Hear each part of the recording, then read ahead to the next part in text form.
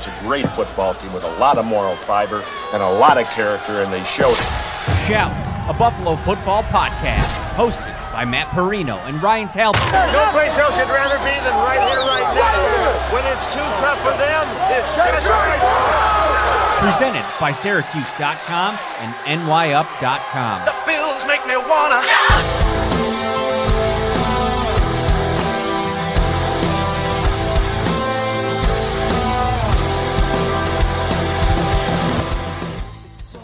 What is up, everybody? Wednesday night, the staple show is live a little bit later than usual.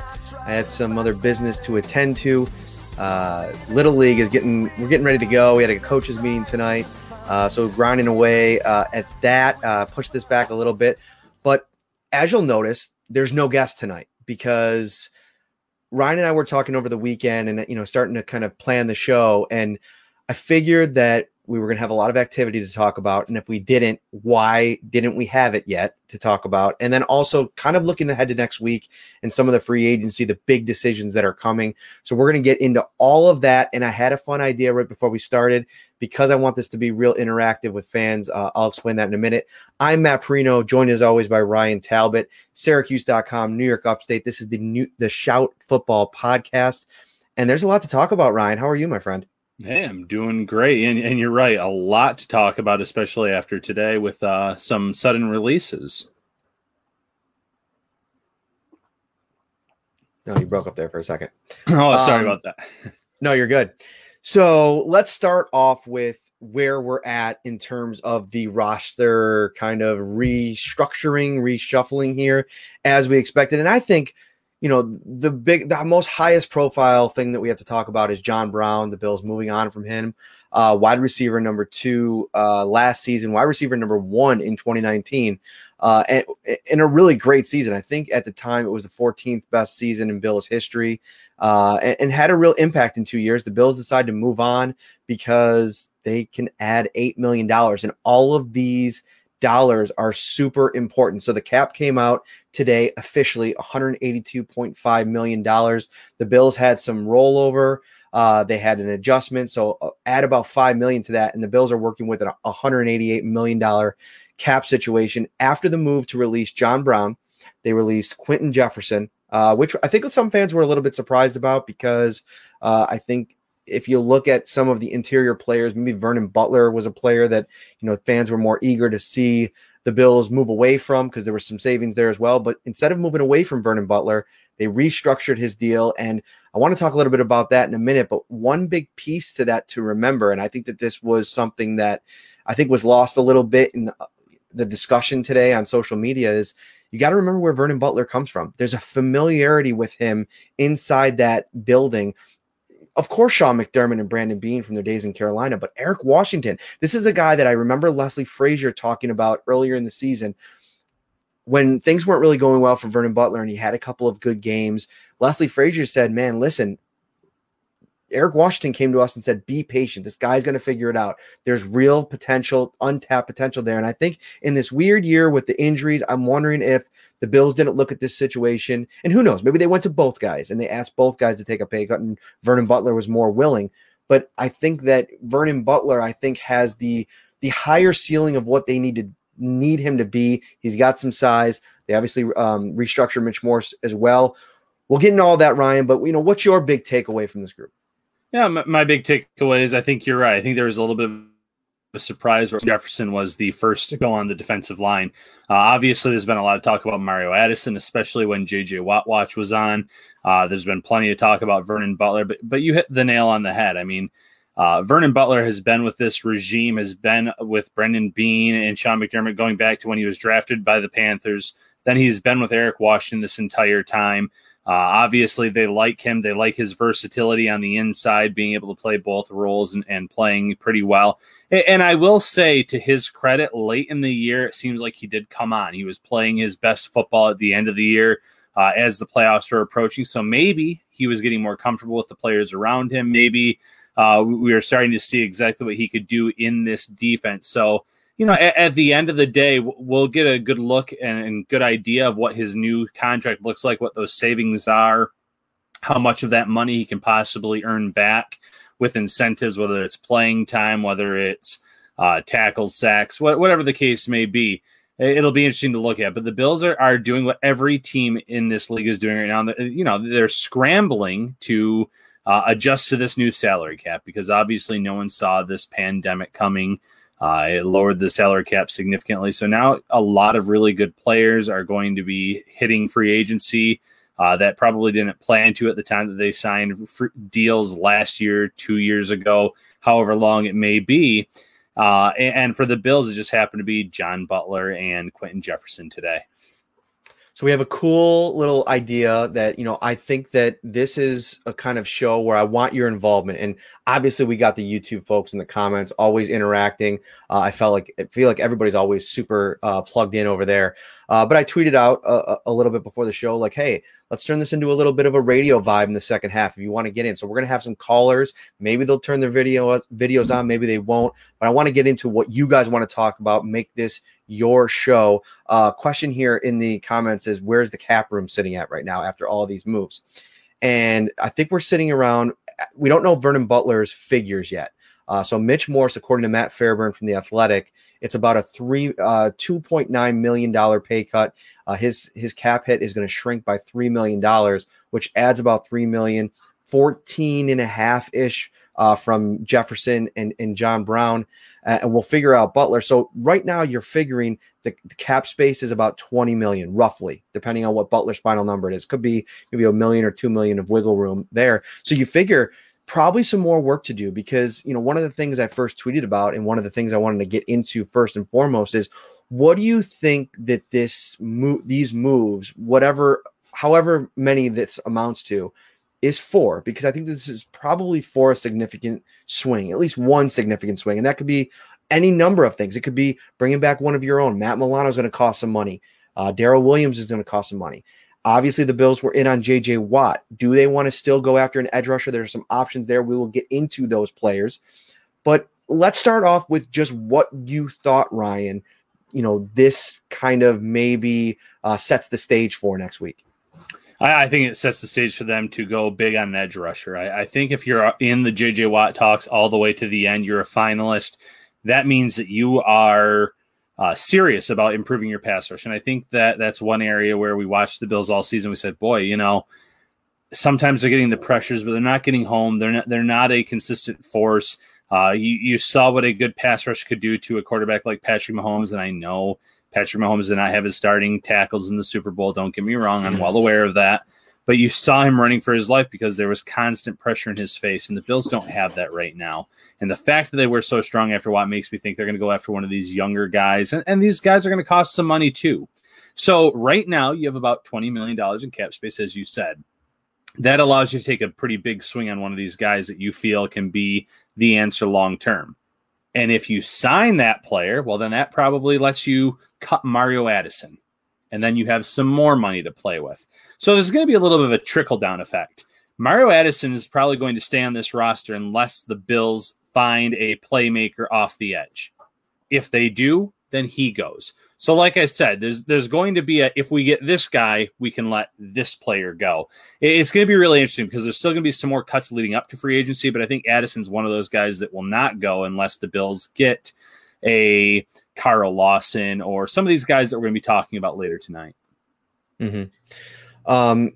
Yeah, Mario Addison is such an interesting case because I think that we definitely anticipate that the Bills want to keep him on the roster. There's again familiarity there with him, and I think a proven ability to rush the passer. I know that it didn't translate into double-digit or threatening double-digit sack numbers this year, but I thought the defensive line as a whole, they always seemed like they were missing a component. And whether that ends up being Star Lotulelei and him having the kind of impact that a lot of people think that he could potentially have on so many pieces of that defensive line. I think that in a perfect world, they'd like to keep him. And, I think that there's plenty of time still to negotiate some type of deal with Mario Addison for him to kind of take a pay cut or move things around and maybe push some of that money off. I think that that's another thing is, there's other options as well in terms of adding cap space with the guys that are already under contract for multiple years. Stephon Diggs, Tre'Davious White, maybe converting some of those numbers into signing bonus now, pushing some of the numbers down the road. So there's ways that they can still go about this, but I think this big first, purge a little bit with Brown and Jefferson and moving around with Morse and Jefferson and Morse and Butler was more so to be able to get into free agency and have the ability to make some moves. I think as they get in there and they need to, I don't see a couple big swings here. I see one big swing. You know what I mean? And what that swing ends up being, I think, is really going to dictate what happens with Mario Addison because, if they're able to swing big and land a pass rusher, a Carl Lawson, a Jadeveon Clowney, don't everybody sit down in Bills Mafia, Yannick Ngakoue, who I think that, if you can make enough money out there, and I know, listen, he didn't have a great season. But I want to bring up the fact that with Ngakoue, don't forget about what this guy was in Jacksonville and the interest that people had in him, not only within the Bills fan base, but around the league when he was a trade candidate. He had a weird year. Going and getting traded, not liking where he ended up, then Minnesota having to deal him, and then he ends up in Baltimore, which was a good fit, but he never felt like, he got comfortable. That's a guy that, is more than worthy of a swing, in my opinion. If you bring up top free agent lists, he's going to usually be at the top of the list. I think Jadeveon Clowney, I love the potential price tag there. That's the key for me when it comes to Clowney.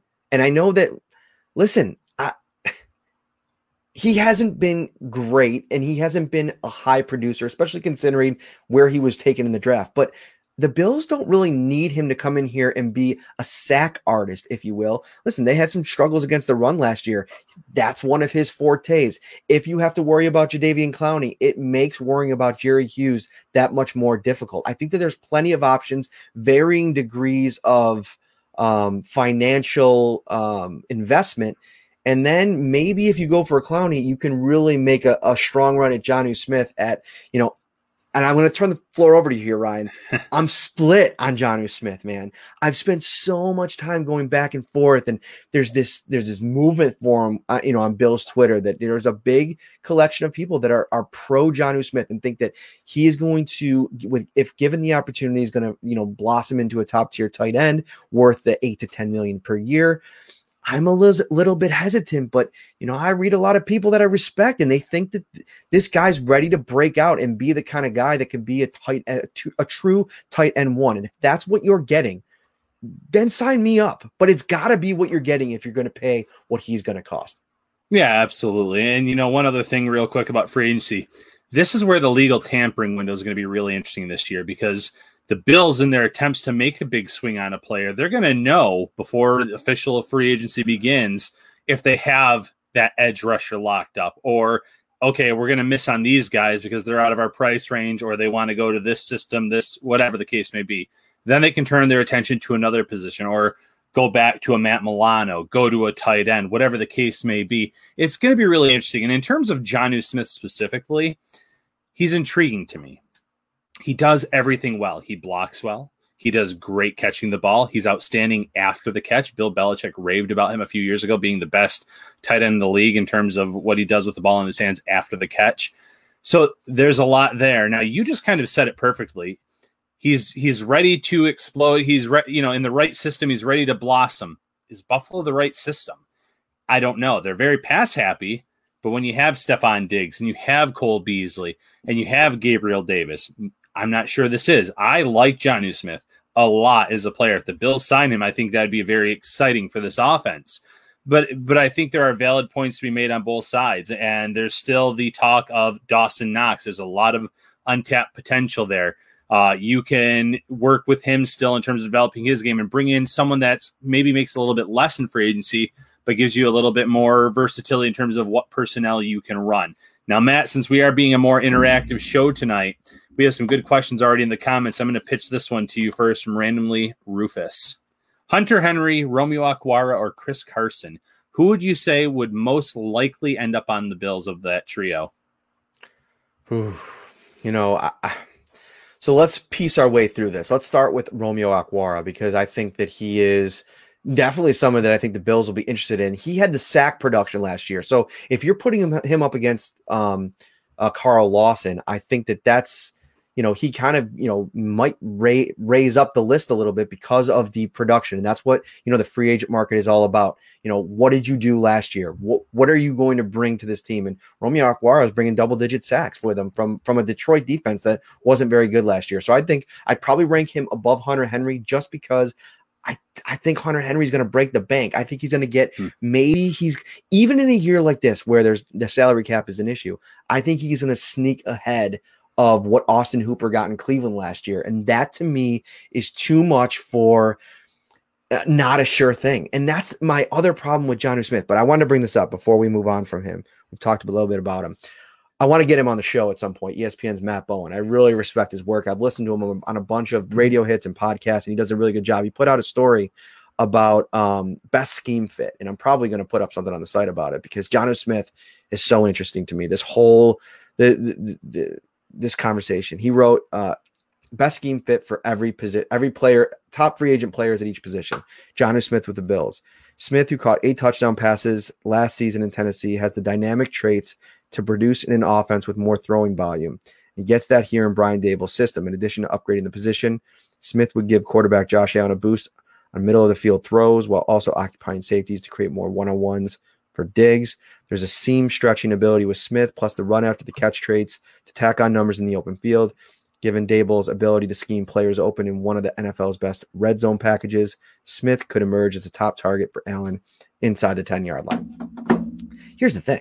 Lee Smith caught touchdown passes within the 10-yard line. So, when we dive a little bit deeper here with Smith, I think some of the things that he does, I'm okay with giving Dawson Knox another crack at trying to figure out how to be that seam threat. I think that, we had Joe Marino on the show a little while back here and talked about the traits and the physical ability of a Dawson Knox. I think maybe he can blossom into some of what Jonnu Smith has flashed over the last 2 years, which, by the way, are going to be the next 2 years of Dawson Knox. Sometimes there's this immediacy, and I think that there's still belief there. I'm really intrigued here. I want to see what they're going to do with this position and if they take a swing in free agency, because it'll tell you what they think about Dawson Knox, which I still think that they're probably pretty bullish on him. I respect that. And I think that, adding that piece, if it turns out to be what Bowen referred to there, and that he can be great. But as we've talked about, I'm worried about the target share. And if he's not getting that, regular amount of looks. I mean, listen, Dawson Knox, when healthy or not, when Tyler Kroft was in there, whatever the case may be, there just wasn't a lot of looks for the tight ends. And I don't know how much of that, and this is a good question for you, Ryan. What was your impression of that? Was it more of the fact that they weren't reliable, they weren't getting open, or was it more of the fact that just didn't figure into the game plan because Stephon Diggs was getting the ball, Cole Beasley was getting the ball, Gabe Davis was getting the ball? I think it was a mix of both. I think early on in the year, Dawson Knox was going through some of the, the issues that we've already seen. It's not so much the drops, but the turnovers with the ball, maybe a lack of confidence. I think the developmental process has been a bit slow. When Tyler Kroft came in, he had some good moments, had some good games, but he's not a difference maker out there on the field. He'll catch a few balls, but he's not going to be someone that opposing defenses game plan for. So I think if they have the right personnel, that player can be a good fit. It's going to be really interesting to see. And answering randomly Rufus's question here myself, I think it's Okwara far and away ahead of these other two in terms of who would most likely end up on the Bills. You said it perfectly with Hunter Henry. I think he's going to make too much money. He's going to offer too much. And he's had some bad luck with injuries in terms of just availability in general. And that's been so big to this regime. And I still see that being a big thing to this regime. Chris Carson, I have a hard time saying go out there and spend big money on a running back, and I don't know what he's going to end up getting, but anything in free agency ends up being a little bit more than you want on a guy like a Chris Carson. I think you'd overspend on him. I'm not sure how much of an upgrade he is over what they currently have. And you have so many other pressing needs. I just don't see running back being there unless he sits on the market and it gets to be the second tier, third tier free agency. And then it becomes kind of like a let's make a deal, so to speak. And then you can bring him in. Steve Rose mentions right now you only have 2 proven starting O-linemen under contract, and the O-line is first, then edge rusher. I disagree personally. I think that edge rusher is far and away the top need, and I say that because I think this is the draft where Brandon Beane heavily goes after offensive linemen.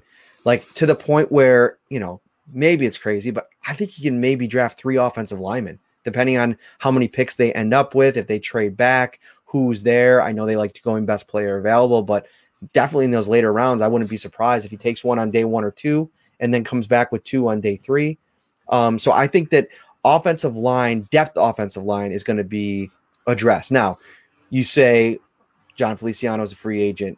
Darrell Williams is a free agent. I think that the money that they've cleared already and the potential for more probably means that one of those 2 guys is back.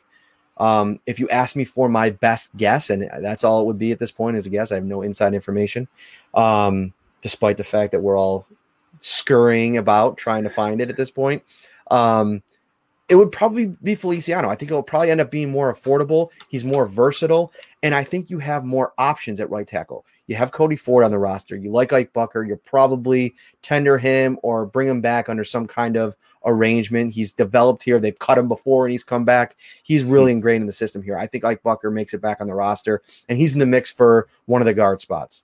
Then you talk about Cody Ford, and who knows where he's going to end up at this point. I know that, best laid plans are probably guard. You probably don't want to have to move him out to tackle again, but you have that ace in the hole if you need to put him back out there. Ryan, listen, for all the things that have been said about Cody Ford, and I get it if you don't think he's a guard, and we could talk about all the different things he doesn't do maybe good enough to be effective out there. He's a former second-round pick who has really never gotten a chance to be an every down tackle in this league yet. So really, in a lot of ways, we don't know what it'll look like. 16 games, full snap count. So I think that that's kind of in their back pocket there. So for all intents and purposes, you got your left side of the line pretty much probably intact. And depending on what you want to do with Cody Ford, what kind of versatility Bucker has, which I think he can move over to the right side if you needed him to, if you like Cody Ford. Then you got to address the left tackle or the right tackle position. And I know that Darrell Williams is probably in the mix there, but if they have to address that in the draft, I don't think that would be the worst things. And don't forget, every time Ryan Bates has gotten into a game, he's been a really good football player. Yeah, I'm not concerned about the offensive line. And I'm going to use a little comparison here. My wife loves to bake. Our pantry has more cake mixes than we know what to do with it. For Brendan Bean, offensive linemen are his cake mix. Every year he goes out and he brings in a plethora of offensive linemen, starters, backups. He always has this competition going on, and I'm expecting it to be the same this year. Now, the guard position is what intrigues me the most. You already mentioned there's Cody Ford. Ike Bucker's a restricted free agent. John Feliciano could return. Here's the thing about Feliciano and guards in general that's intriguing to me. You've been paying attention to the market. I know you have, Matt, but listen to these names already. Richie Incognito, Kevin Zeitler, Gabe Jackson. Those are 3 quality players that have already been cut recently. Now, Incognito, he's not going to come back. The way things ended in Buffalo, it's not happening. Andrew Norwell is going to most likely get cut. There's not going to be, I don't see a team trading for him in that salary. Trey Turner is going to get cut. There's already a plethora. That's right. So there's already a lot of starting guards that are out there on the market right now, and that could water down the markets for some of these players. And I'm not going to sit here and say that John Feliciano is going to take less to come back to Buffalo. But as more and more of these guards hit the market, 1 or 2 of these guys are going to end up taking a salary less than what they're hoping to make out there in free agency. And Brendan Bean will swoop in and sign a few of them. He likes to find those guys that have starting experience. He hopes that they stick. He hopes that they can provide either starting experience or they can be a solid, reliable backup. He always goes after the offensive lineman. So personally, I'm not worried about it. You mentioned that every year there's that next man up mentality. Ryan Bates could be that guy. I still think Trey Adams needs another year in the system before I even start talking about him being a possible player that can be that guy, but maybe he surprises and he's a swing tackle option. I'm not saying he's ready to be a starter yet, but maybe he can be a swing tackle and be in that conversation. There are players on this team, and Bates could be that swing tackle option too. So it's going to be really intriguing. Indeed. If you're participating in the YouTube chat, if you're watching on Facebook or on Twitter, thank you very much. This is going to be a fun show. We're kind of diving into some free agency discussion and whatever you guys want to talk about tonight. We're going to open up the phone lines, if you will, shortly here at the top of the hour and take some fan questions. If you want to get involved, if you're in the YouTube comments and you're like, man, I want to get in. I want to ask a question or talk a little bit. DM me on Twitter if you can. And I'll see if we can't get you in here. I'm excited to talk about a couple things. Before we get to that at the top of the hour, though, I want to hit on Josh Allen.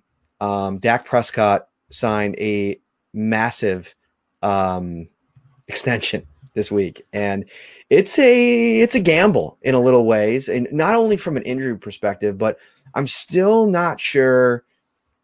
Despite watching him in person, despite watching him over the last couple of years, what's the long-term sustainability of a Dak Prescott as an elite quarterback? And there's so many different opinions about him and what he's accomplished to this point. How good? I mean, let's be honest. The team that he was on last year, I mean, he was torching the league, and the talent around him just wasn't meeting what he was able to do. Well, the Cowboys are all in on Dak, and that kind of shifts focus to the folks that are going to get to be next in line at $140 or $40 million a season for Dak, 45 a season for Patrick Mahomes. I tweeted out that I think Josh Allen's going to land somewhere in the middle there, but now it's about when's it going to happen, because he's going to get paid, no doubt about it, whenever it happens. I know that there's some people that are worried about a regression. Let's get into when you think it should happen first, and then we'll talk about numbers. I think it should happen this offseason if Brandon Beane can make the money work. And that's the big if, especially when the salary cap is going down drastically compared to what they thought it would be. You mentioned it. He's going to make $40 plus $1 million as the face of this franchise. And that's just the going rate for quarterbacks in today's NFL. But the longer you wait, the more he's going to make. Even if he takes a slight step back next year and the Bills don't re-sign him, he's still going to make a lot of money and still going to be near that $40 million range. But if he goes ahead and he has another great season, well, then it might be another $1 million, $2 million added on to what you could have had him for this offseason. So, yeah, there's a pretty big but added on to this, but it should get done this season if they have the money and they can work it out. Mm-hmm. Yeah, and I listen, if they put this together, I mean, most of it's not going to really be in place until, for a few years. And I think that, getting it done with him, it's only going to get more expensive, number one. And number two, I think that you've learned enough in 3 years. The development has been there. The pieces are in place around him, not just from a roster perspective. I know John Brown's going to be gone, but we saw what Gabriel Davis was able to do, and the fact that this offense was still humming even with John Brown out of the lineup for a big chunk of the second half of the season. The key components are still there. Brian Dable, Ken Dorsey. I mean, at least for the senior season, if you will, for Josh Allen. So I think that you're at this point that even if there's a slight regression, and I was talking a little bit about this on Twitter, how bad does the regression have to be for you to not want to ink him to the long-term deal, and the confidence being there that you're going to get something better by not doing it? I just think that the long-term sustainability of a Josh Allen, even if you take something of the mean, if you will, from his first 3 years, I still think is the quality of type of starting quarterback in this league that's going to be really good for a long time.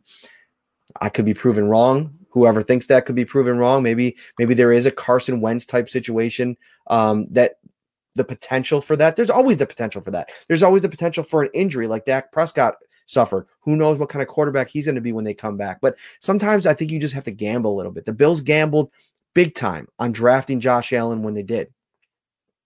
There was a lot of questions about him. Some people were super high in the draft world on Josh Allen, but not everybody was. And, it's probably going to go down in history as one of the most polarizing quarterbacks in, draft history that's ended up making Brandon Beane look pretty smart. And so I think a guy like that you gambled on, that has rewarded you for that gamble, I think it's safe to take another risk in buying in and extending them. Yeah, I agree completely. Again, and how many times have they taken? Yeah, that's why I muted myself. There's the train going through that 9 o'clock train. So here it is. Love it. They listen to the Shout podcast. They watch us live, and when they're going by Ryan's house, they just want him to let them know. That's right. But you said it. They took a gamble on him. It's paid off, and we've seen the Bills take many gambles, different regimes, obviously, and different quarterbacks that have not paid off. The Bills have been waiting for a franchise quarterback since Jim Kelly retired. A long term. They've had some stop gaps in the Drew Bledsoes of the world, and Tyrod Taylor was a quality quarterback, but they have not had a franchise guy. So now that you actually are on the doorstep of having this guy here long term, you can't back away now. You have to pay the man his money. He is due for it. So the Bills just have to figure out, when is the right time. And like I said, if this was a typical year, which nothing's been, ordinary in 2020, 2021, it would have been number one priority in this offseason, in my opinion. Can they get it done? I think Brendan Beane could find a way. If they do, though, it's just kind of a wait and see, but I would love to see it get done this season rather than next year where it could cost them some more money. All right, let's go to the phones, if you will. We'll actually go to the video chat because it looks like our first caller has got the video going. Dean Penman, what's up, my man? What's up? How you guys doing? We're awesome, man. Thanks for coming in. You're the inaugural caller, if you will. Feel good. Yeah. I just got done watching that college basketball. I'm a big Xavier fan. I went to Xavier. Big loss tonight. So good. Not so good nice. for the Syracuse. There you go. Syracuse.com. Yeah. You know your stuff. All right. Hit us with it. What do you want to talk about? So, the first question for me would be, if you had a choice at 30, quarterback 2, right tackle. For me, it'd be right tackle because of the depth there, but I'm interested to hear your guys' thoughts. I'll let you kind of take the lead on this, Ryan. I'm so unprepared to go there yet, and I know one of our regulars is going to get mad at me about this. He's in the green room right now because he's Mr. Draft, but I'm not there yet. I really need to see what they do in free agency. Listen.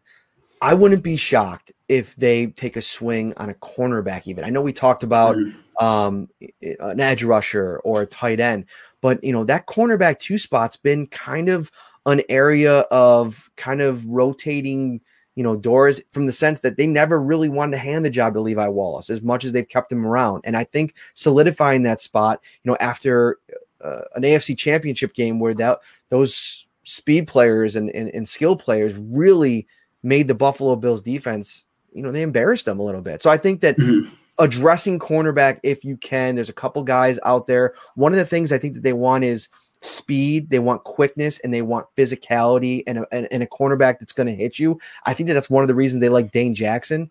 I just wonder if the traits are there to believe in him, to hand the job over to him, if you will. But cornerback 2 is in play to me in free agency and the draft. Yeah, I agree with that. The one reason I'm going to say right tackle, I think, is going to maybe be higher up on that list is I can see the Bills going out in free agency and signing a veteran option, someone that could start if they can't land that guy. But I think at the end of round 1, you're going to have some intriguing options. And Tevin Jenkins has been the one prospect that's been in the mock drafts lately. The Bills have met with him. They like him. There's a Liam Eichenberg. There's some other players too. Eichenberg could even slip into round 2, to be quite honest. But there's going to be some options there for immediate starters at right tackle. You're paying Deion Dawkins big money. If you have a veteran that can kind of compete for that role, I would try to get that long-term right tackle in now, work them into the system. Not that a cornerback 2 would not be beneficial because, Matt touched upon that. There's Trey White's getting big money. You have your cornerback number 1. Every year you seem to be rotating that cornerback 2 where Levi Wallace is competing against some kind of veteran. It's been EJ Gaines. It's been Vontae Davis for a half of football. It's been guys like Kevin Johnson and obviously this year Josh Norman. I think the Bills stick with that recipe, though, and they go to free agency and they add a veteran that's going to be on the cheaper side. I don't think they're going to go out and go big on a cornerback. They're going to find someone with upside that they think fits the system because they like Dane Jackson a lot. Brendan Bean pretty much gushed about him on the Pro Football Focus podcast. Yeah. I think they want to bring a vet that can compete with him, that can compete with the Levi Wallace, who I also think they'll bring back as a restricted free agent. But, cornerback is an appealing option. Ife Melifonwu is another player that had a really good meeting with the Bills at the Senior Bowl. He's been projected in that round 1, round 2 range. So maybe the Bills can get the best of both worlds and get that right tackle and then a cornerback back to back and kind of get set up there long term in both positions. Do you think Sherman's too expensive for that CB2? I personally do. Oh, you do? Oh, I do. Okay. I do. All right. I like it when we disagree. I do. Valentine's Day is over, Ryan. Sometimes we got to take off the, rose-colored glasses and disagree a little bit. Go ahead. Yeah, I just think that Sherman is still going to command a respectable high-end salary somewhere, even if it's for 1 year. He makes so much sense with the Jets reuniting with one of his former coaches. And then his former coordinator too. But does he want to go to the Jets and just suck? I mean, they're not going to be good next year. I really don't know what they're, I know he's going to try to build the culture and change the kind of dynamic in the building, but signing up for 1 year with the Jets is signing up for 1 year of probably finishing last in the AFC East. And so I think that from that perspective, and listen, you're right, the cost could be crazy, but if you want to take a swing there in free agency and you want a kind of a fit, especially in that CB2 role, I wouldn't be. And I think that Sherman be the type of guy in this kind of environment, this kind of year, to come in here at 1 year, $8 million, 1 year, $9 million. It's a pricey, a pill to swallow. But coming off a year where you paid $6 million to Josh Norman, I think it's stomachable. Dean, we got to move on. We got to get through these things. Man, thanks so much for coming in. Yeah. Later, buddy. All right, let's get Caleb in here. What's up, my man? How are you? I'm good. How are you guys? Enjoying the show so far? Great. Yeah, we are. Hope you are as well. So opposite of the last guest, I'm a St. John's fan. So, we're rooting to get to the tournament. All right. But so some tight end questions. I know Brandon Bean obviously emphasized how they don't have like a guy at tight end who really scares you at the end of the season press conference. And there's been so much talk. You guys mentioned earlier how a lot of Bill's Twitter is kind of on the Jonnu Smith train. There's a lot of guys now who like Hunter Henry, but I don't think like either of those guys are complete game changers. So in a limited cap year, what do you think the chances are the Bills draft the tight end early? I was thinking like a trade back from 30 to mid-second round. I like the tight end out of Penn State or even later a little bit. Brevin Jordan from Miami. What are your thoughts on being kind of taking a tight end early on in the draft? Yeah, I'll jump in here. Mm-hmm. Tight end, in my opinion, and just my opinion, is the toughest position to get immediate impact out of. And I think that Kyle Pitts is going to be the exception to the rule. I think he's going to come in year one, be a factor for whatever team drafts him. But there's such a big difference from the college game to the pro game that if the Bills truly feel they're in the Super Bowl window now, I'm not sure that spending one of their top 2 picks on the position is in the cards. Now, the names that you mentioned, both of them would be tremendous talent-wise and could end up being great assets to this team. I'm just not sure it's there.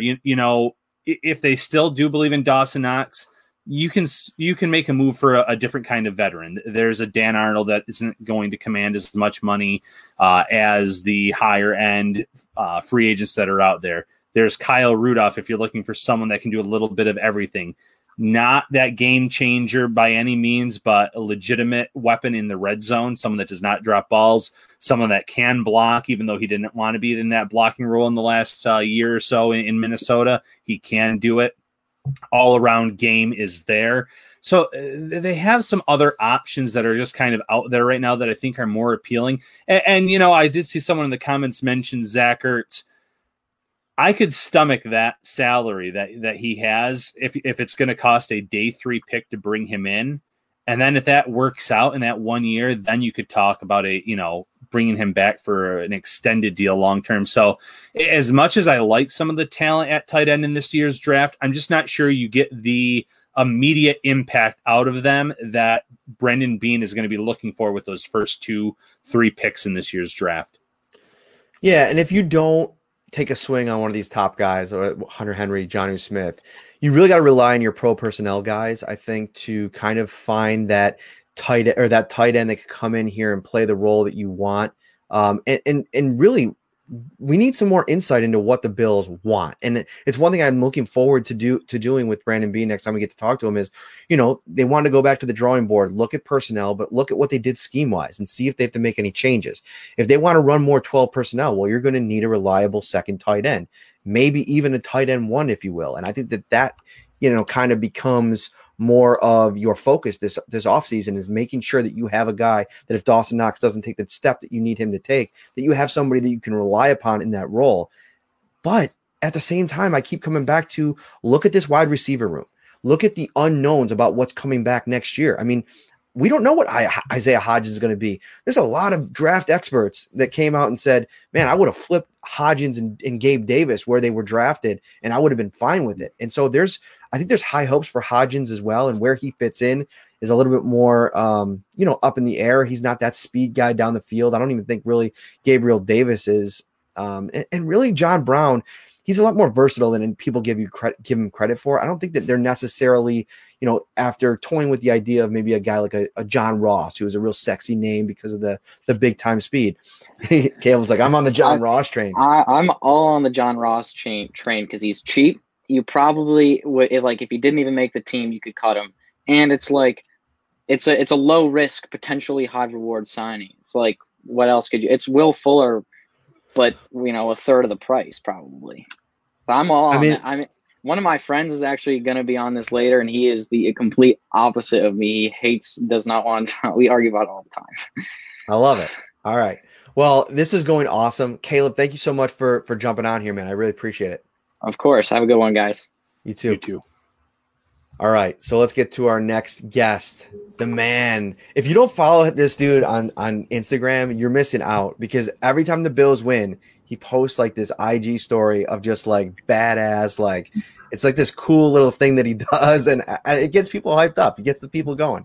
What's up, brother? Hey, what's up, man? When you're over 40, you got to find, stuff like that to do. I was about to curse. You can curse, man. It's late. This is after dark. This is late night.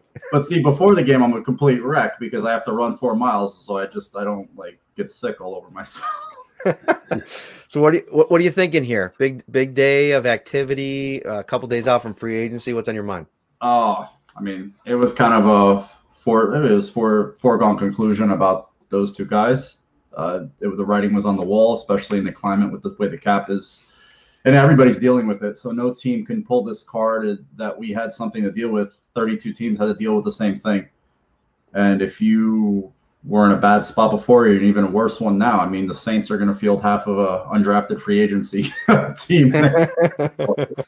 But everybody's in panic mode, worrying about this, worrying about that, because it's the first time the Bills have had a good team in a while. Beane constructed this team along with McDermott. They found Milano in the 5th round. Nobody expected anything from Darrell Williams when he was signed. He might have been a guard for all they know. He might have been a cut option, and look what they got out of him. I expect them to go out, do their due diligence, and find people, unless they're going to keep these guys or replace them. So I'm not worried. I like it. I like the optimism. I like the you really look at this roster and this team, and sometimes it's easy to forget when you transition to off-season mode that all the success that they had last year. There's a lot of pieces that I think are lingering in the mix, and I think a lot of people are like, who's going to be the replacement for Matt Milano? And I think you forget about the fact that they really, really like Tyrel Dodson, and what role that ends up being, I don't know. I think that in a lot of ways, they kind of like him at the Mike spot and as that maybe depth Mike spot position. And, we'll see how things transpire with Tremaine Edmonds and obviously some struggles there. I think year 4 is going to be very big for him. 5th year option coming up here. The decision on that, I anticipate they're going to exercise that. But, there's options on this team. I think AJ Klein played well. I think that you have some cushion if you want to try to go into next season. If you're able to add on the defensive line, where I think is the most important, I think linebacker becomes secondary. You just try to find fast guys in the draft, guys that can tackle, guys that, are quick, easier said than done, and kind of fill that hole rather than going to another year without addressing what I think is the main need. Yep, well said. And, going back to the draft talk, they've added guys late. Gabriel Davis, round 4. You mentioned Matt Milano, round 5. Tyler Bass was a major contributor this year, late in the draft. Undrafted free agents they've had stick on this roster, Levi Wallace all the way up to Reggie Gilliam this past year. So they do a great job of doing their due diligence, not just in the free agency, but also the draft. I was talking about the offensive line earlier and how they always find guys that can come in and compete. When they signed John Feliciano, I think a lot of people didn't know much about him a few off seasons ago, and you saw how well he took to this roster and this team. So the fan base should have a lot of confidence in Brendan Beane based on what he's done. And until they have a bad season or a bad off season, there's no reason to doubt this guy right now. What else you got, Mark? Oh, well, you guys hit on everything. I think that, the total opposite of what's going on with the Bills. Look at the Giants. Gettleman's in year 4. They don't know about their quarterback. They're in cap hell.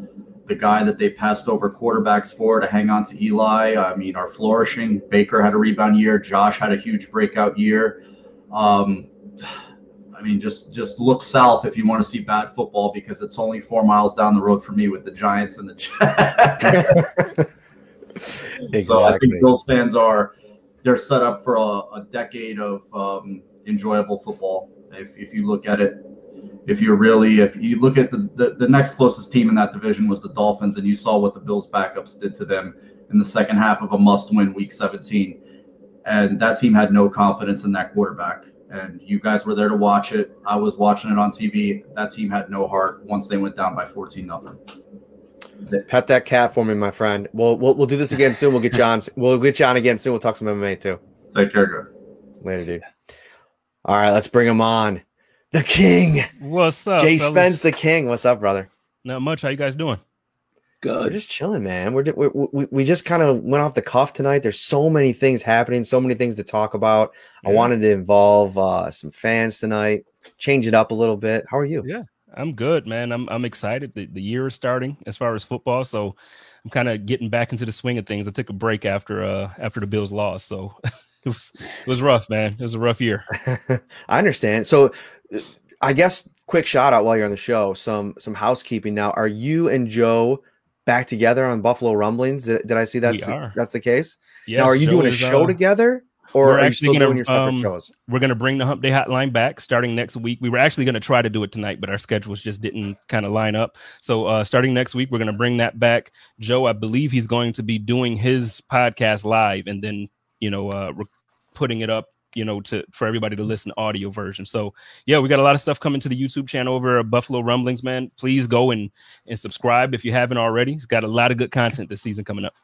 You guys are like our cousins over at Buffalo Rumblings. We got Bruce Exclusive on here, Jay Spence. Yeah. We got to get Joe on here eventually. Anthony Marino has been on the show before. He actually texted me tonight. He said he wanted to get in, but he was driving, so he couldn't get on too late. But great stuff over there. You guys are doing some fun stuff. What do you want to talk about, Bills? Well, the question I had, actually, our friend Caleb earlier kind of stole my question, man. He was talking about the receivers and the tight ends, but that's okay. I have plenty of questions to go around, but I'm gonna tug at the heartstrings of Bills fans for a second. I know it's probably never gonna happen, but what do you think how likely or unlikely do you think it could be that the Bills could look to upgrade our backup quarterback position? I know that Spence. Ryan Fitzpatrick. Oh, maybe not. I'm sorry. No, I'm so glad you asked that, bro. That was literally like when I was putting together the outline before I scrapped the outline, and I just wanted to kind of freewheel it here tonight.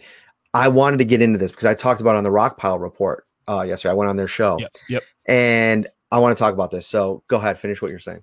Well, the first half of it is obviously like the Bills fan in me. I love Fitz. So like I saw that there wasn't much interest in Fitz from what the report was. How likely do you think a reunion could be for a backup role for Fitz to come back to Buffalo? And then if not Fitz, who would you look at for an upgrade to Matt Barkley? All right, let me start here, Ryan, because I've been sitting on this all day with excitement.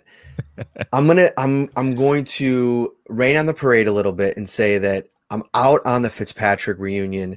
Number one, because it's going to cost way too much money, I think. I mean, even if you're talking about like $6 million, I think with the other things that you probably want to try to do this offseason, I don't think the funds are there.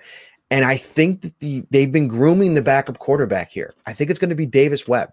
I think they're going into this offseason with a plan of we're going to bring back Davis Webb, Jake Fromm, maybe Matt Barkley on a veteran minimum deal, bring him to camp, let him, he's earned the right to compete for it, and say, all right, we're either going to see our second year quarterback that we spent a 5th round draft pick on secure this job, win this job, and be the backup to Josh Allen, or we're going to see a guy in Davis Webb who's literally could be a quarterback's coach in this league already. They went down to Miami last year, and he basically ran the thing like he was Brian Dable's assistant offensive coordinator. So this guy, what's so important about a backup quarterback? What's the most important thing? That he can keep everything going. He knows the responsibilities, not only of the quarterback, but everybody around him. Wide receiver, running back, tight end, offensive line. This guy is on the practice field. When he's not taking quarterback reps, he's running over to be, the mock cornerback or the mock edge rusher with the offensive lineman, or, the mock safety, or whatever the thing is. The guy's he's super high football IQ. I think that, Sean McDermott's raved about his potential to be a coach. I think that they love what they have in him, and we still haven't even seen what he potentially could do in the NFL because he hasn't really gotten a shot yet. Well, I guess that's what I was going to ask you, because I haven't seen him, and I know you get the opportunity to go and kind of see practices sometimes when the media is able to go in. Is he? Do you think his ability will match? Obviously Matt Barkley, and nothing against him, but obviously it won't be too many guys that we bring in that you wouldn't think would be an upgrade. So do you think that Davis would be an upgrade? I think he would be an upgrade on Matt Barkley in the sense that, it's hard to say because we really haven't seen enough of Matt Barkley, I don't even think. I also think I have this thing where I think people spend too much time on pointless things. Josh Allen goes down. You can have Marcus Mariota in here. The Bills aren't going to the Super Bowl. They're not winning a Super Bowl. I mean, call me crazy. Nick Foles is a once-in-a-lifetime type of story where you can have somebody – financially it works. And, obviously that wasn't a cap, strapped year like this year that we have. I think Webb becomes an upgrade just in the sense that I think he could probably do a little bit more. I think he's a little bit more mobile, which probably opens up a little bit more of the playbook than what Matt Barkley can do. He probably's got a little bit better of an arm. I'd kind of like to see them in the preseason this year to really evaluate it a little bit more. But I just like everything else that I've heard about Davis Webb. And I think a big part of it is having the mental fortitude to go in there when the starter goes out and being able to remember everything under the pressure. And Matt Barkley's been in this league a long time. He's gone through a lot of things. I just think, to your point, he's a little bit more limited. So I'd like to see especially in a year like this, where you got to save money. I mean, they can have Davis Webb on the roster for peanuts if it comes down to that. Fromm as well. So Ryan, let's let Ryan get in here. What are your thoughts on this? Well, I wouldn't be shocked if Barkley was back first and foremost. I think that one, he fits in terms of knowing the system, having a knowledge of the system. The fact that when he has played with the starters, he's looked pretty good. There was one game where he played poorly, but it was when he was with the backups, week 17 last season. So when he's had the starters, he's played fairly well. And Matt kind of touched upon it. When your starter goes down, your season's practically over if it's for a long period of time. You look around the Final Four of this league. Chad Henne did enough in the divisional round to help the Chiefs defeat the Browns. So, he did a good job there. But if Patrick Mahomes went down for 4 weeks, 5 weeks, I don't think you'd be expecting Chad Henne to win the majority of those games. And then all of a sudden the Chiefs are in a hole. I don't even know. I can't think of Green Bay's backup right now because it was not Jordan Love. Jordan Love was technically their number 3. They had some veteran there as their backup. Tom Brady's backup was, not a very good player either, as a lot of people would attest. So there's only so many quality starting quarterbacks in this league. So finding a good backup's hard to find. I obviously think that they could go out there and they could look, but it has to be someone that's going to make comparable money to Matt Barkley. You can't break the bank on a backup when you're trying to add a playmaker at edge, or you're trying to address the loss of Matt Milano or Darrell Williams or whatever the case may be. So some lower end guys that I think won't break the bank and are still a little bit younger. Maybe the Bills like their upside. There's still a CJ Beathard There is a Nick Mullins, both off the 49ers, both played for a very smart coach there in Kyle Shanahan. So someone that they know could come in, pick up Brian Dable's system pretty well if they could pick up Kyle Shanahan. So, no one that's going to wow you, but like Matt said, once your starter goes down, if it's for any extended period of time, the party's pretty much over at that point in time. Yeah. Jay Spence, the king. I got to get you out of here because we got to get to a couple more people in line. Thanks for joining us, man. I appreciate it. Love you guys. All right, brother. All right, let's get Lou in here. See if I can get him here. What's up, buddy? How are you? Good, man. How are you? We're just making our way. And I apologize to people that are in the waiting room. I think we're a little bit behind in schedule. So people went a little bit longer, but this is kind of a cool thing. I thought 3 minutes per person, but it's evolving. So hang in there. We'll get to everybody. So after watching the championship, oh, by the way, Caleb, I'm the guy that Caleb was talking about. Nice. Okay. He's crazy. He keeps talking about John Ross replacing John Brown. I think he's nuts. But watching the championship game, I came away with like 3 takeaways. One, I think that the Bills needed to add another playmaker. Now, I keep mentioning, it could be a Travis Etienne or it could be a Najee Harris. It doesn't necessarily have to be a running back. I just think that what Travis Etienne offers as a running back is like more of what you see from a Kamara or a McCaffrey, where they do more than just, running the football. 2, I think that what we even saw it in the Super Bowl. They need pass rush help. I mean, we put so much money into the defensive line, and we don't get the sack production. They could get the pass rush win rate. I don't really care about that. I want sacks. I want Mahomes running around, running for his life like we saw in the Super Bowl. And 3, we need more speed, right? And I think that with not a lot of cap space, it's like the Bills almost have to choose where they want to spend the money, because I want them to get that playmaker. We have Allen, we have Diggs, but what do we see with the Chiefs? They have Mahomes, they have Hill, they have Kelsey. Those are 3 guys. We have 2. You see the Packers, Aaron Jones, Aaron Rodgers, Devontae Adams. That's 3. I think we're lacking that one playmaker where we become even better and we're deadly. But then again, I still want that pass rusher. So it's like, where do we even that out? I think you can even out between the draft and free agency. So, edge rusher, I don't think you're going to find that in the draft. Number 30 especially. Don't get me wrong. There have been some gems that have been found late round 1, round 2 range. But more times than not, you're not going to find that edge rusher that can come in, be an immediate difference maker. So spend your money on the edge rusher, and then look for those playmakers in the draft. And it doesn't have to be a Travis Etienne in round 1. It could be a Daz Newsome on day 3, a player that the Bills really like, supposedly. They had a Zoom with him. They're going to be at his pro day coming up here soon. It could be a Felton out of UCLA, the running back, wide receiver, who, again, playmaker, return ability, does a little bit of everything. So find someone that you think is going to fit the system on offense that can be that Swiss Army knife, so to speak, and come in, be that difference maker for a few plays a game, keep defenses on their heels, and then find that edge rusher in free agency. Yeah, and I like their ability to maybe find some talent as teams continue to whittle away at their own rosters. Isaiah McKenzie is, maybe an under talked about player that they scooped off of Denver's practice squad, and were able to kind of find a role for him and to figure out how to best use him in their offense. And I also think they have a better grasp of what they have in the backfield now and how they have to utilize Zach Moss and Devin Singletary moving forward, or at least you would think coming off of this last season. I do think they need to add another playmaker, but I think that the playmaker to me is more the draft, and the free agency to me is finding an impact player on defense, whether that be an edge rusher or whether it be a cornerback too. Yeah, do you value? Because for me, it's like, if we're not going to have that pass rush, well, then we better be able to cover.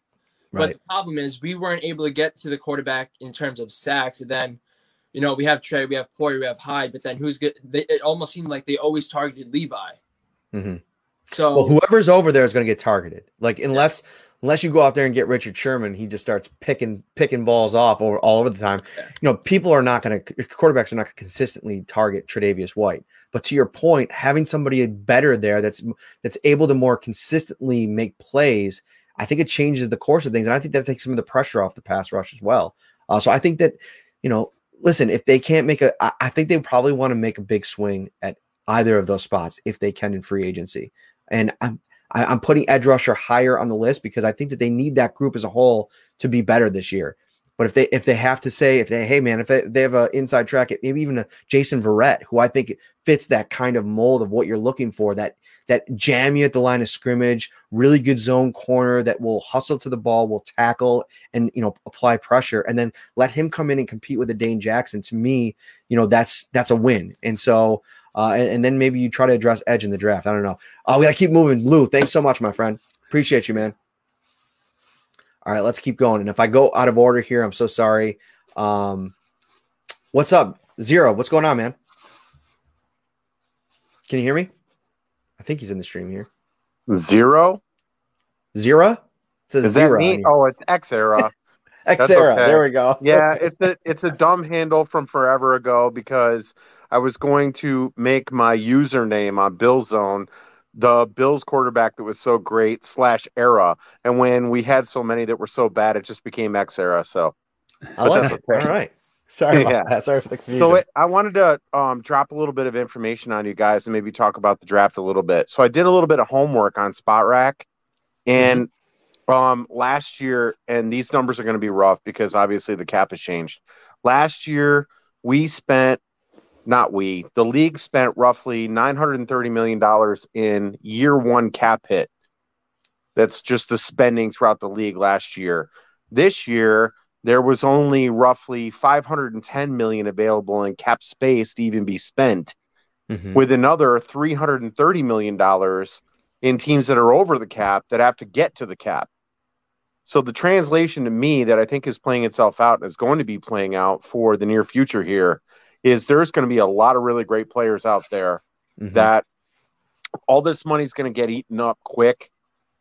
And a really smart team like the Bills with Bean are going to wait and get really great deals, potentially on, I'm thinking, like offensive line upgrades. Like maybe Feliciano is gone, but we end up with like a Zietler or somebody like that for way less than would normally be on like a 1 year low cap hit deal or a low year one cap hit longer deal sort of thing. I think that's great observation, man. Go ahead, Ryan. Yeah, no, I think you hit the nail on the head again. I think they make a big swing for an edge rusher. But then after that, and especially if they get the edge rusher, then they do sit back and they wait and they see who becomes available. And the other thing is, I wouldn't be shocked if the Bills don't just sit back and wait and see who becomes available, but they also target some of these recently released players like a Zeitler, like a Gabe Jackson, because those players don't factor into the compensatory picks. And the Bills right now are set up to possibly get some of those next year with Matt Milano possibly walking, with Darrell Williams possibly walking. Both guys are expected to get big salaries.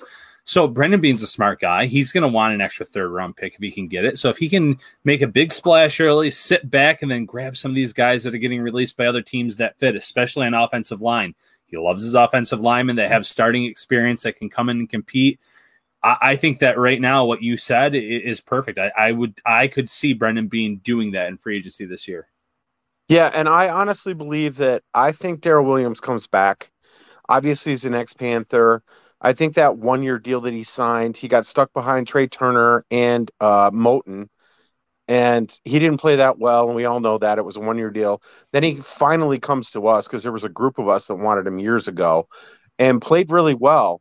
I think he stays with us over Feliciano. But on the edge rush piece, and maybe even a little bit in the draft, I saw a comment that Daniel Jeremiah made just the other day where he was talking about the way that the spread is so prevalent now and the way the ball is coming out so quick that I honestly believe that even the Bills, and Bean mentioned it about being a little light on the defensive line, I actually like the version where they start getting bigger, stronger, and faster, both versus the run and to push the pocket, maybe collapse the pocket versus trying to get edge around the edge rush.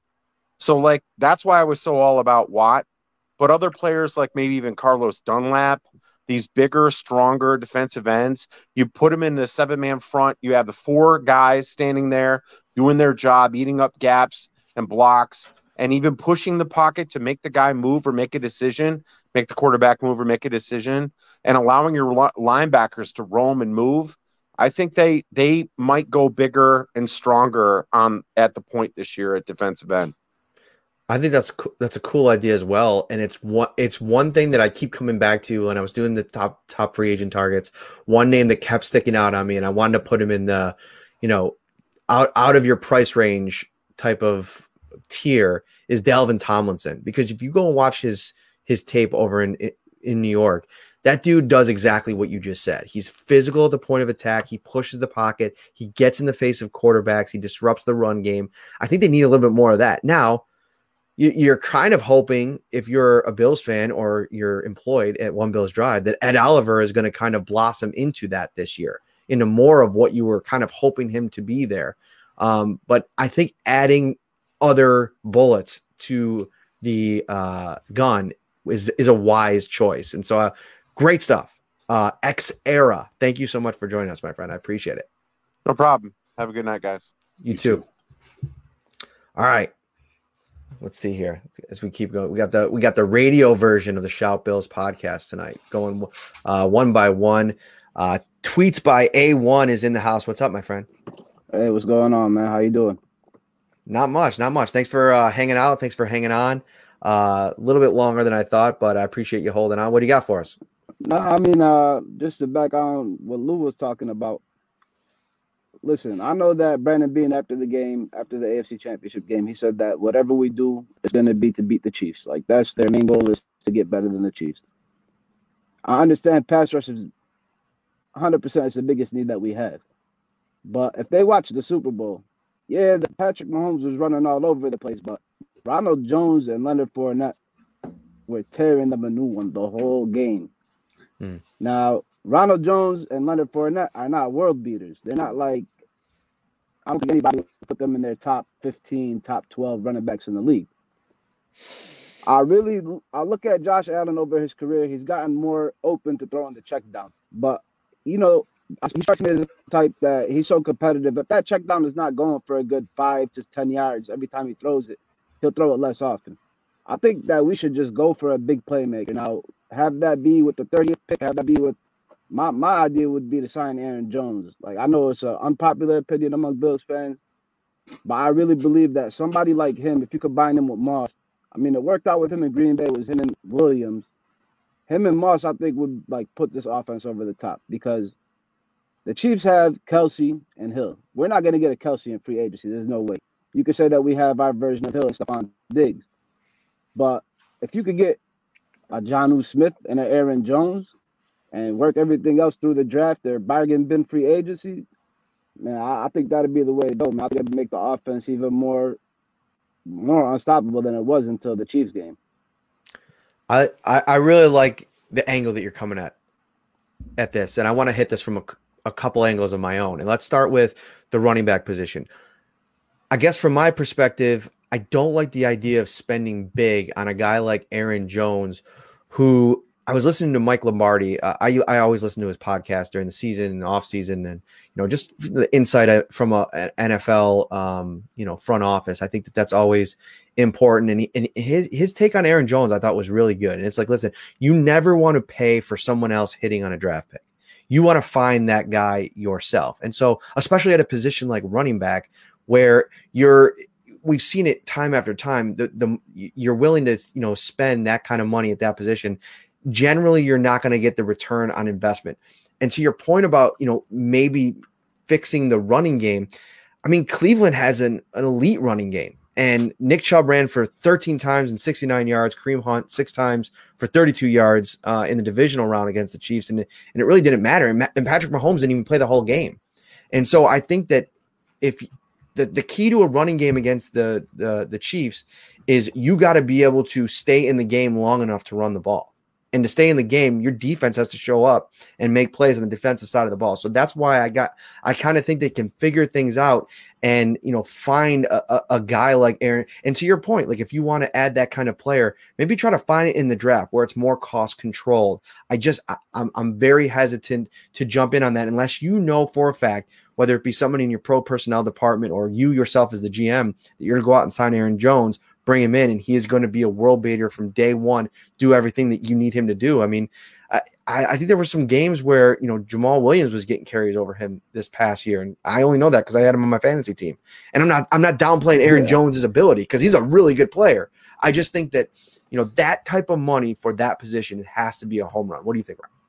No, I agree with that. Running back's so tough because a lot of these guys are looking for big money or decent money, I guess, because, running backs, most of them do not get paid that big money in their second contracts. Teams are getting pretty smart about the fact that you can get guys in the draft. You can get undrafted free agents that can come and contribute. I know it's a small sample size, but look at Antonio Williams in week 17. It's just tough to validate, especially with this Bills offense, spending big money on a running back when this offense isn't going to change from the perspective of they're going to pass early and often. No team passed more on early downs in Buffalo. That's when a lot of other teams are getting the run game going. If you're going to spend big money on a player like that, it's hard to do so if you're not going to give him that workload, those carries. And I do feel like Zach Moss and Devin Singletary can still be a valuable 1-2 to this team. They didn't get the workload. They didn't get a consistent workload, but they also didn't have great blocking in front of them. Buffalo's offensive line was tremendous as pass blockers, but they were underwhelming in terms of the run game. There were many times where Singletary or Moss had the ball, and within touching the ball, there was someone in the backfield waiting for them, and they had to make a move to just get positive yards or get back to the line. So I think that, again, you have to kind of fix that from within, fix the line first. I think Moss can be a capable number one. I think Singletary is still elusive. There's a reason he finished tied with the league lead as a rookie in yards per carry. I'm a big fan of Antonio Williams. I like that 3 right there. If you want to draft another guy mid-rounds that can be that speed option, that receiving option out of the backfield, and compete for by all means. If you want to wait for a bargain, free agent. But I just can't see the Bills necessarily going out and spending big money on an Aaron Jones, as talented as he is. All right, man. Thanks so much. I appreciate. Oh no. Get your thought in before we get out of here. Yeah, my bad, man. Last thing. I mean, like I said, they can go either way with it. Get it through the draft, get it through free agency. They just need a home run threat. That's basically what I'm getting to. But my last little tidbit that I want to throw out there, the Matt Milano replacement should be Hamza Nasruddin out of Florida State University. That's it. Yes. Everybody watching, go look at the tape. That dude could be Matt Milano and much more. That's it. That's all I'll end it. That's your Buffalo nickel. Yes, sir. That's him. Yes, sir. Yes, sir. Beautiful. You guys have a good day, man. Thank you for having me on. You too, buddy. Take care. All right. Let's get our last guy in here. Zach, can you hear us, buddy? Hey, guys. How you doing? Oh, you got the video going, too. I gotta take the banner off. All right. What's up, man? How are you doing? Good. How about you? Yeah, I'm good. Sorry for the wait, man. You're hanging in there tough for us. I appreciate it. No problem. I got nothing else going on. I live a very boring life, so nothing's going on. There you go. Well, it's about to get exciting with free agency. That's very true. Very true. What do you got? So I have a couple of questions to ask you guys. Obviously, losing Brown hurts. Well, just me, because I like Brown. I thought he was a really helpful player. Obviously, he was a big part of our offense before Diggs came in, and even when he was in. So with that being said, do you think Davis can take the next step and take Brown's place in the lineup? Yeah. Yeah, absolutely. He does not have the speed of a John Brown. No one's going to say that he does, but he was surprisingly good at getting open in that intermediate deep range and getting targets down there.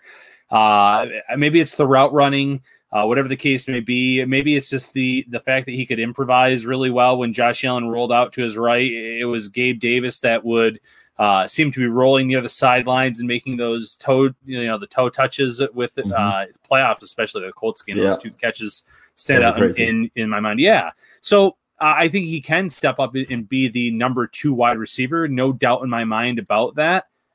but you still probably want to address the speed. And maybe that's bringing back a Kenny Stills. Maybe it's letting John Brown test the market and say, here's what we can offer you.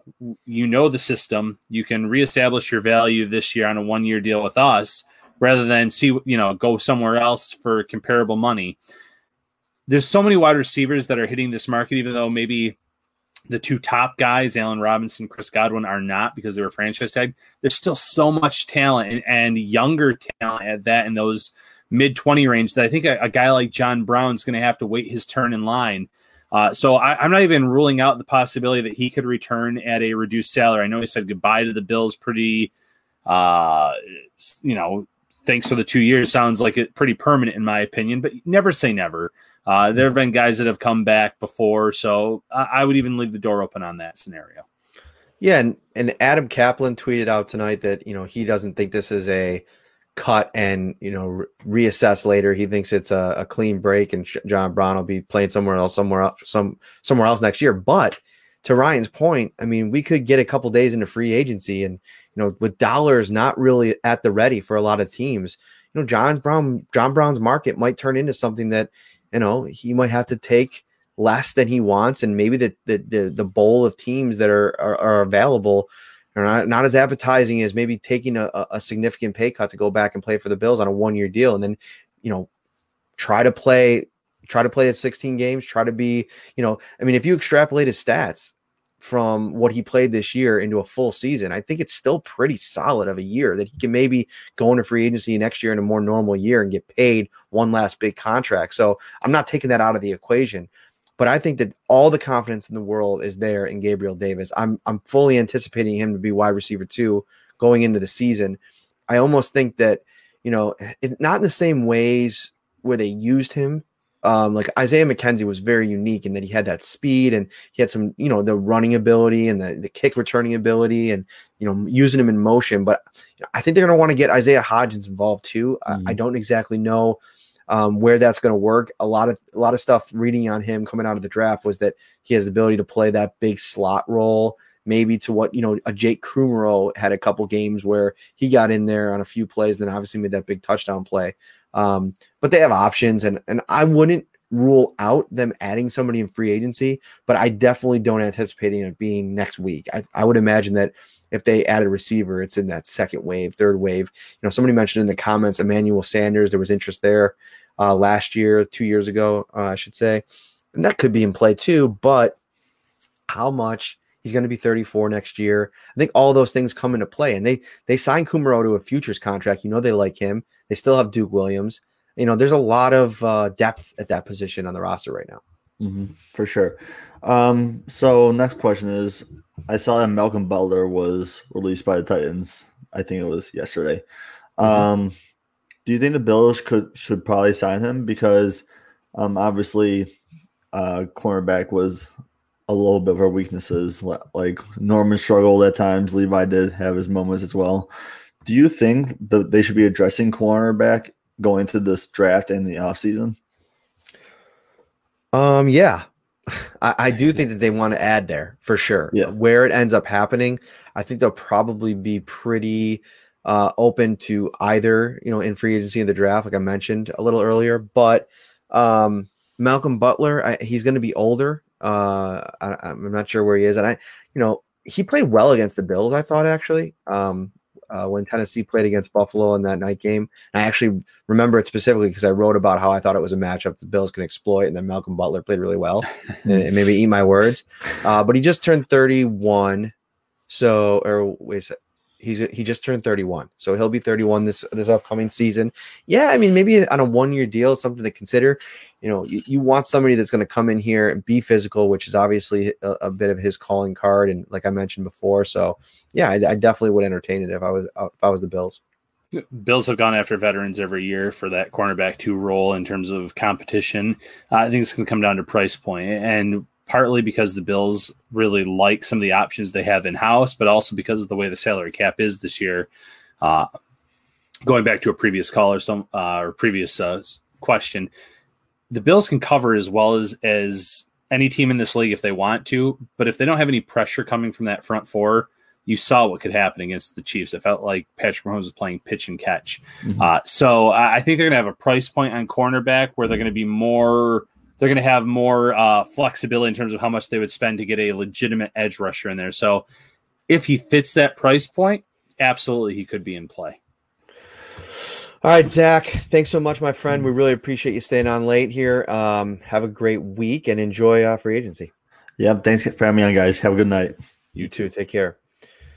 All right, we're going to wrap this thing up here. I did want to hit on one more thing before we do. We had a comment on Twitter from a great follow over there, always active, Josh McCarty.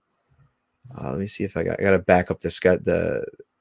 If they sign a cornerback, are they going to let Levi Wallace walk without applying the RFA tender?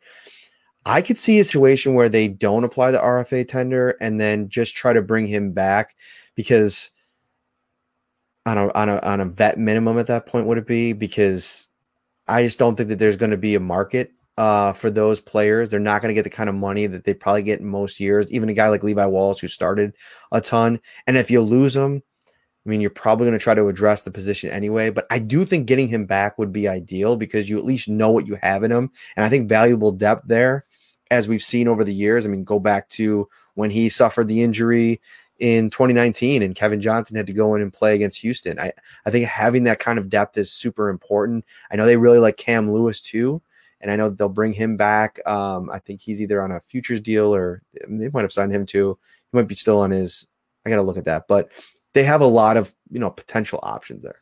No, I agree with that completely. There's the risk reward. If you don't sign them to the tender, you can sign them for less than that. You can get a good deal, but obviously then you're letting them run the risk of getting signed out there in free agency. There could be a team that says, hey, he has a lot of starting experience. He's on the younger side compared to some of these vets. But like you said, if the Bills do lose him, I think that addressing cornerback one way or the other was going to get addressed this offseason. Veteran early in the draft, maybe day 2 of the draft, to bring in some more competition.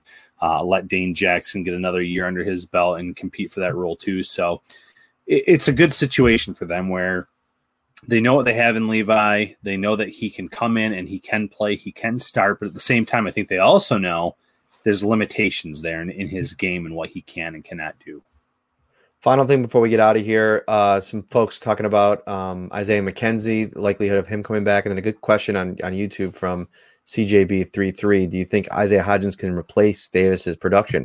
Which is a great observation because, even when John Brown was healthy, I mean, the good thing about Gabriel Davis is that he carved out a nice niche role for himself, even when they had kind of their full assortment of weapons. And so I think part of this move, I would imagine, is the faith that Isaiah Hodgins can kind of become what they probably were, they drafted him for. I mean, that was a draft that was super stacked with wide receiver talent. I mean, we're talking about, in hindsight, Gabriel Davis probably could have been a 2nd round pick. Isaiah Hodgins probably could have been a 4th or mid round pick.